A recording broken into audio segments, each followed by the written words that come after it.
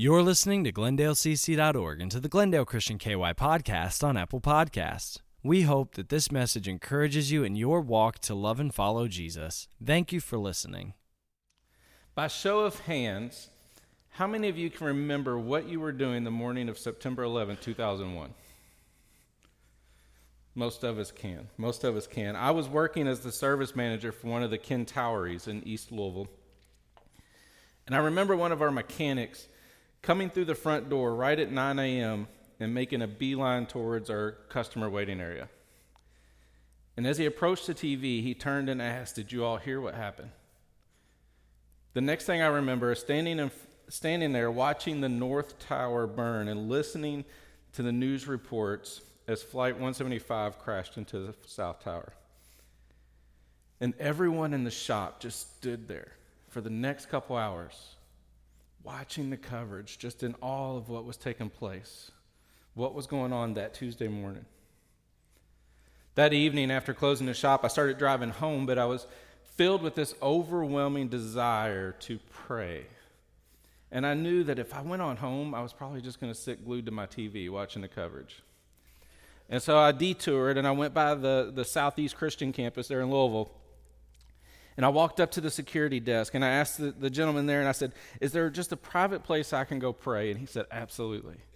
So he directed me up to, they have these private prayer rooms up on like the 5th floor. I didn't even know there was a 5th floor, but he directed me up there. And I remember walking into this little closet of a room, sitting down on the floor, and I just started weeping.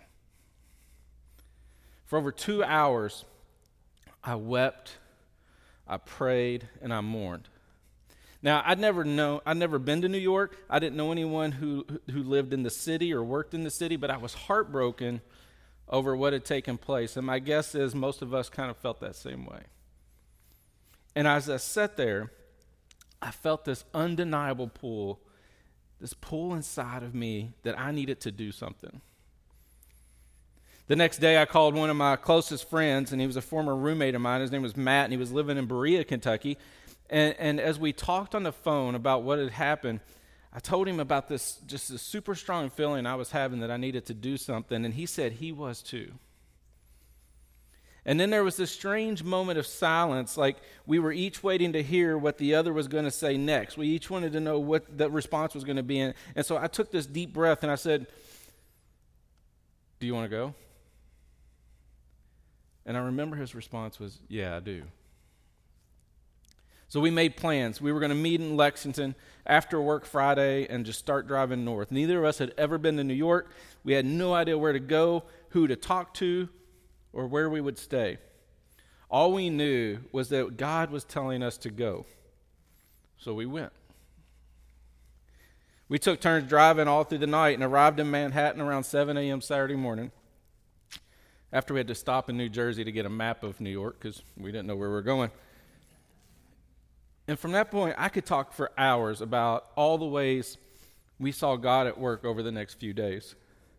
The way he put us right where we needed to be and where our skills were needed. The impact that we were able to have over the sheer chaos that was taking place there. The way he continuously, miraculously provided food and shelter for us on our trip. But the point I want to make here is that we were heartbroken over what had happened, and we felt this tremendous call to action. And while we had a ton of fears and doubts about going, we prayed and we went. And God used us in ways we could never have imagined. God had a plan, and he called us to be a part of carrying out that plan, and all we had to do was be willing to do it. Last week, we started a new series on the book of Nehemiah, and Adam recapped for us the situation the Israelites were in, as well as the condition of the city of Jerusalem. If you remember, this was around the time of 445 BC, and the city was in ruins. We're told in Nehemiah chapter 1 that the walls were broken down, and the gates had been burned to the ground, and it was in a state of disrepair.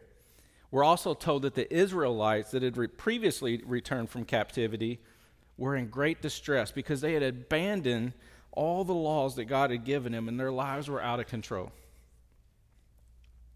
Now, from what we can tell about Nehemiah, he spent his whole life in Persia. But when the group of men, and it included his brother, visited and reported on the conditions of his countrymen and the home of his ancestors, he was so filled with compassion that he sat down and wept and mourned. Nehemiah was heartbroken over what was happening in this homeland.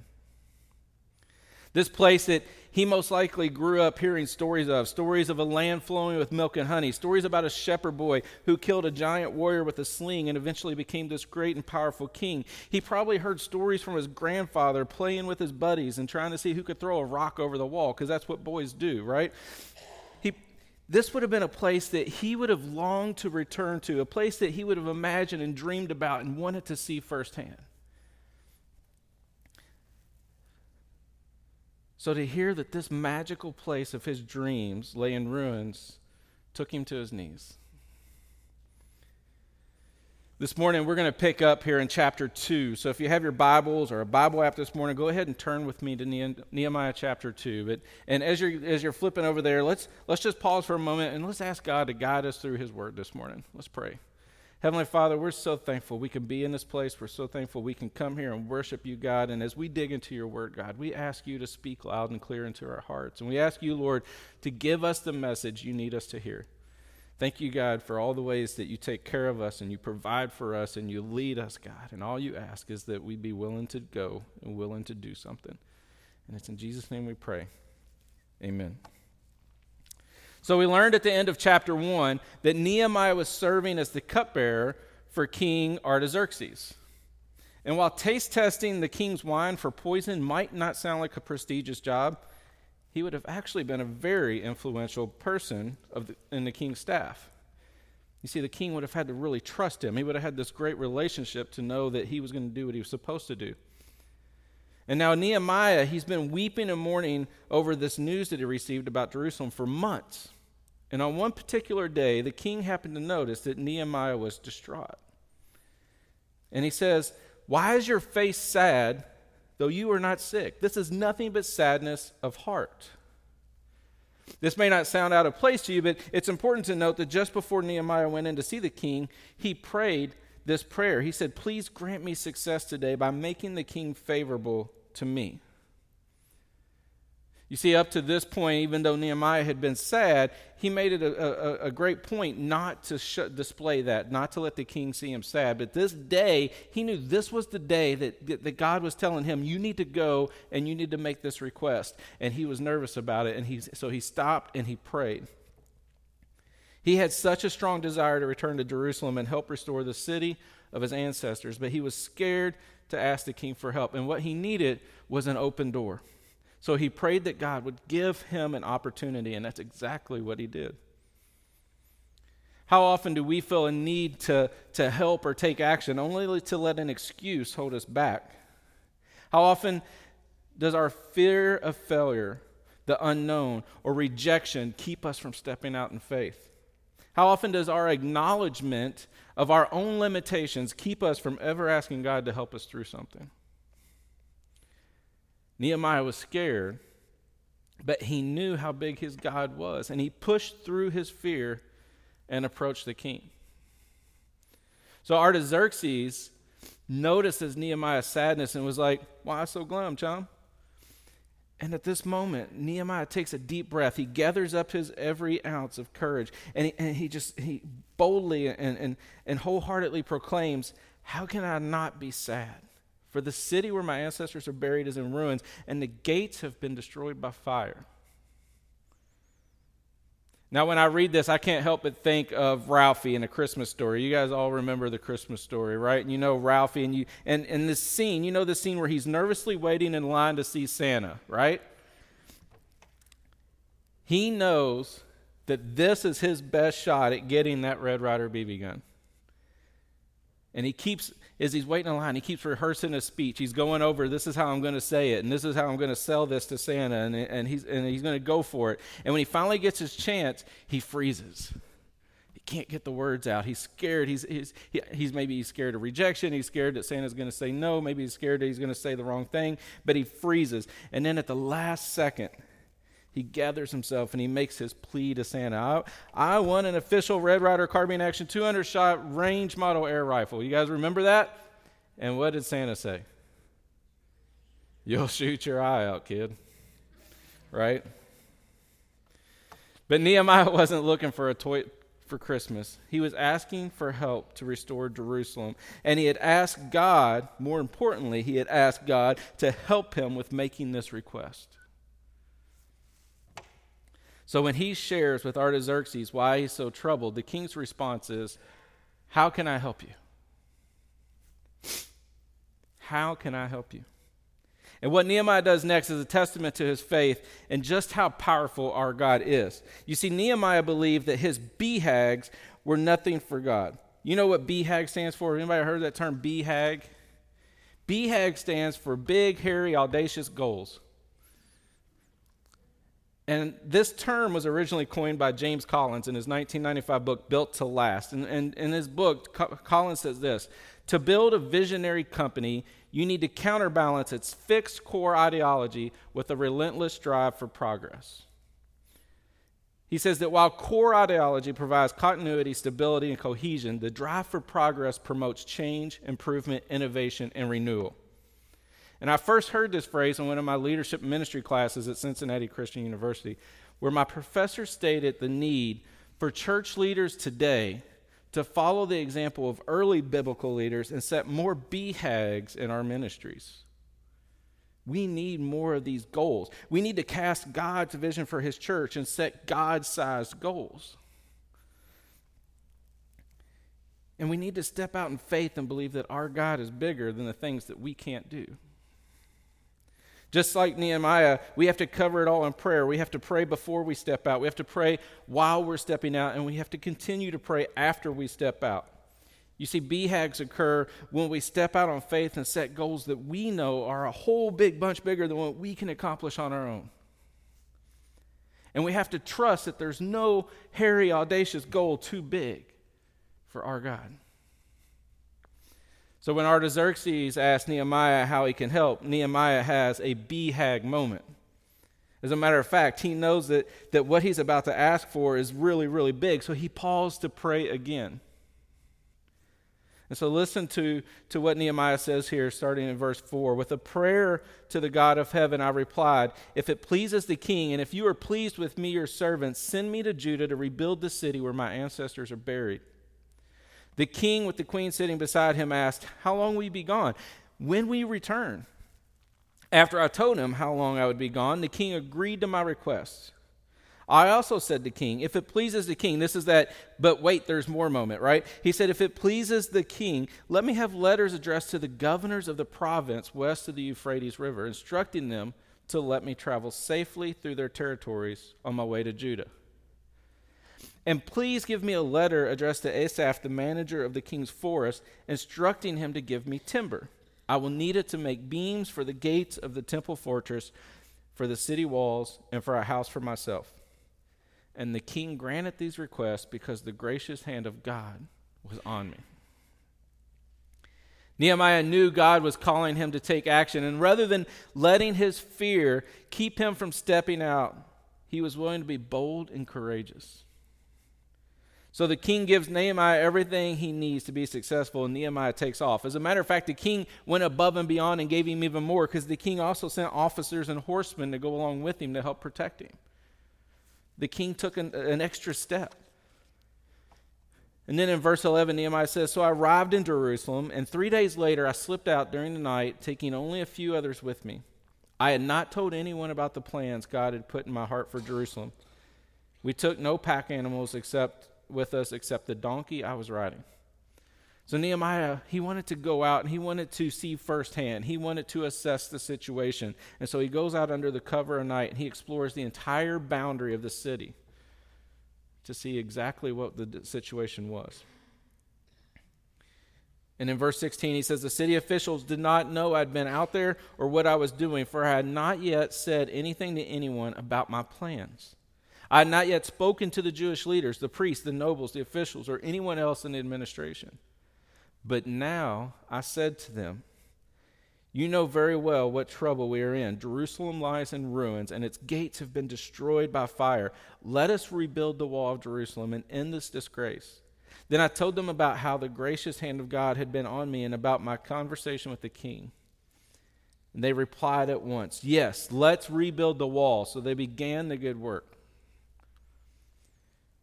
You see, each and every one of us is called by action to God. God calls us to be the church, not simply be in the church.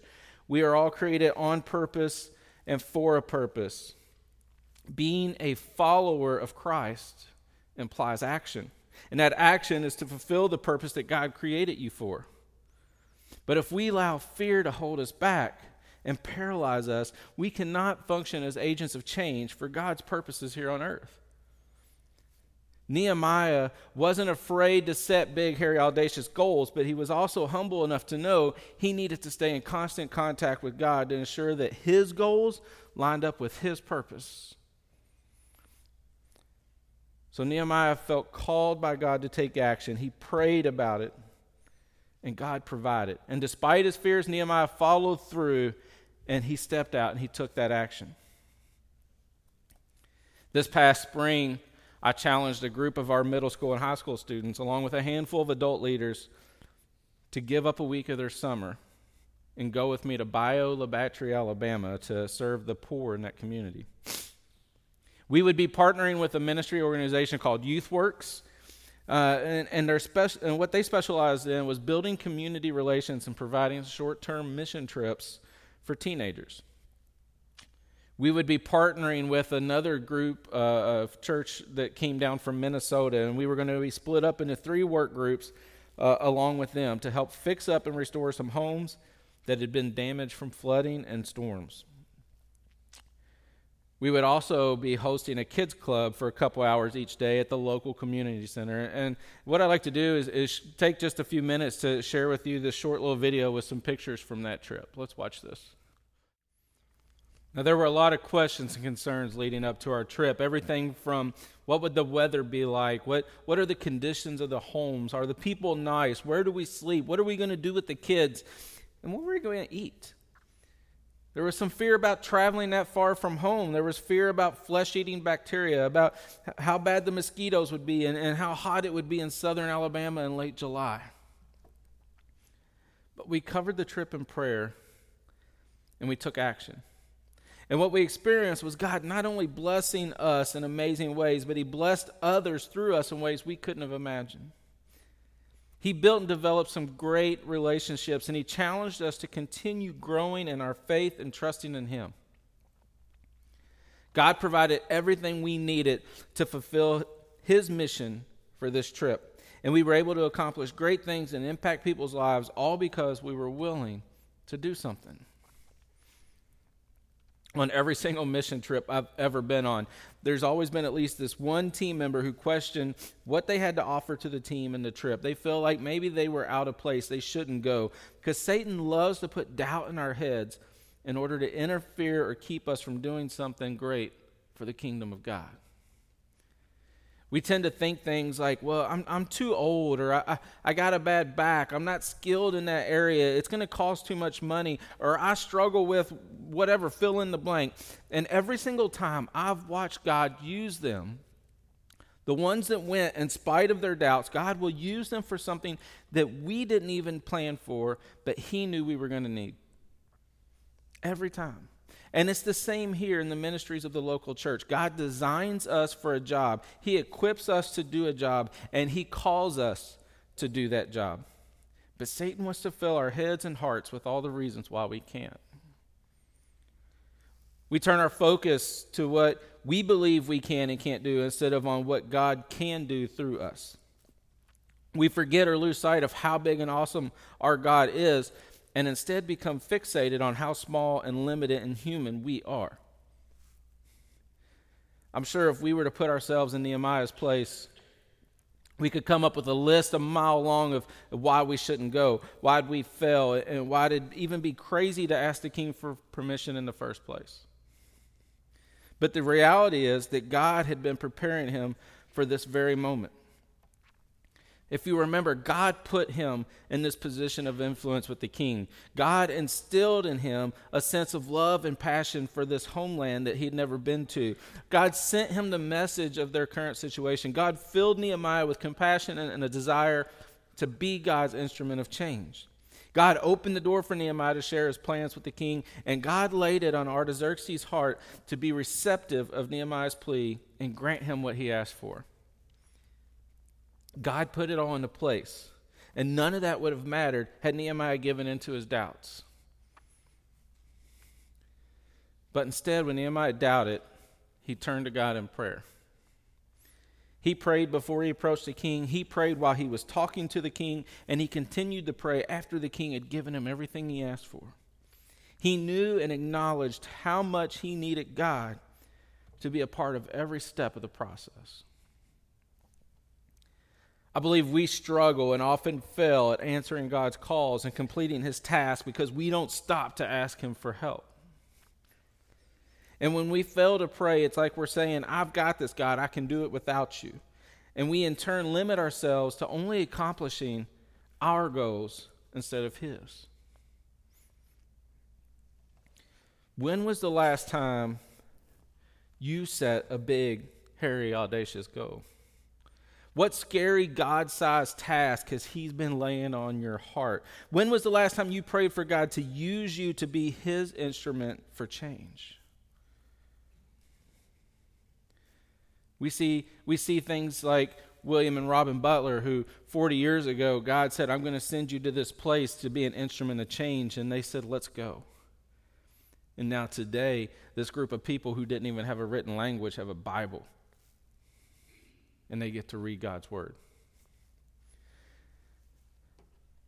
I'm a firm believer that if God is keeping us here on this side of heaven, it's because we've got work to do. And we just have to be willing to do something. Maybe this morning, as we close, maybe this morning you're feeling the need to do something. Maybe God's been working on your heart and urging you to fully commit your life to him and be baptized. And if that's the case, I encourage you to step out this morning and stop putting it off. Water's warm. I've already been in it, I know. Or maybe you've been longing for a church to call home, a place to serve and grow. And if that's you this morning, we'd love to have you here, and I'd love to talk to you more about that. Or maybe you've been getting beat up by life lately, and you just want to talk to God, but you're not sure how. If that's you, we'd love to pray with you this morning too.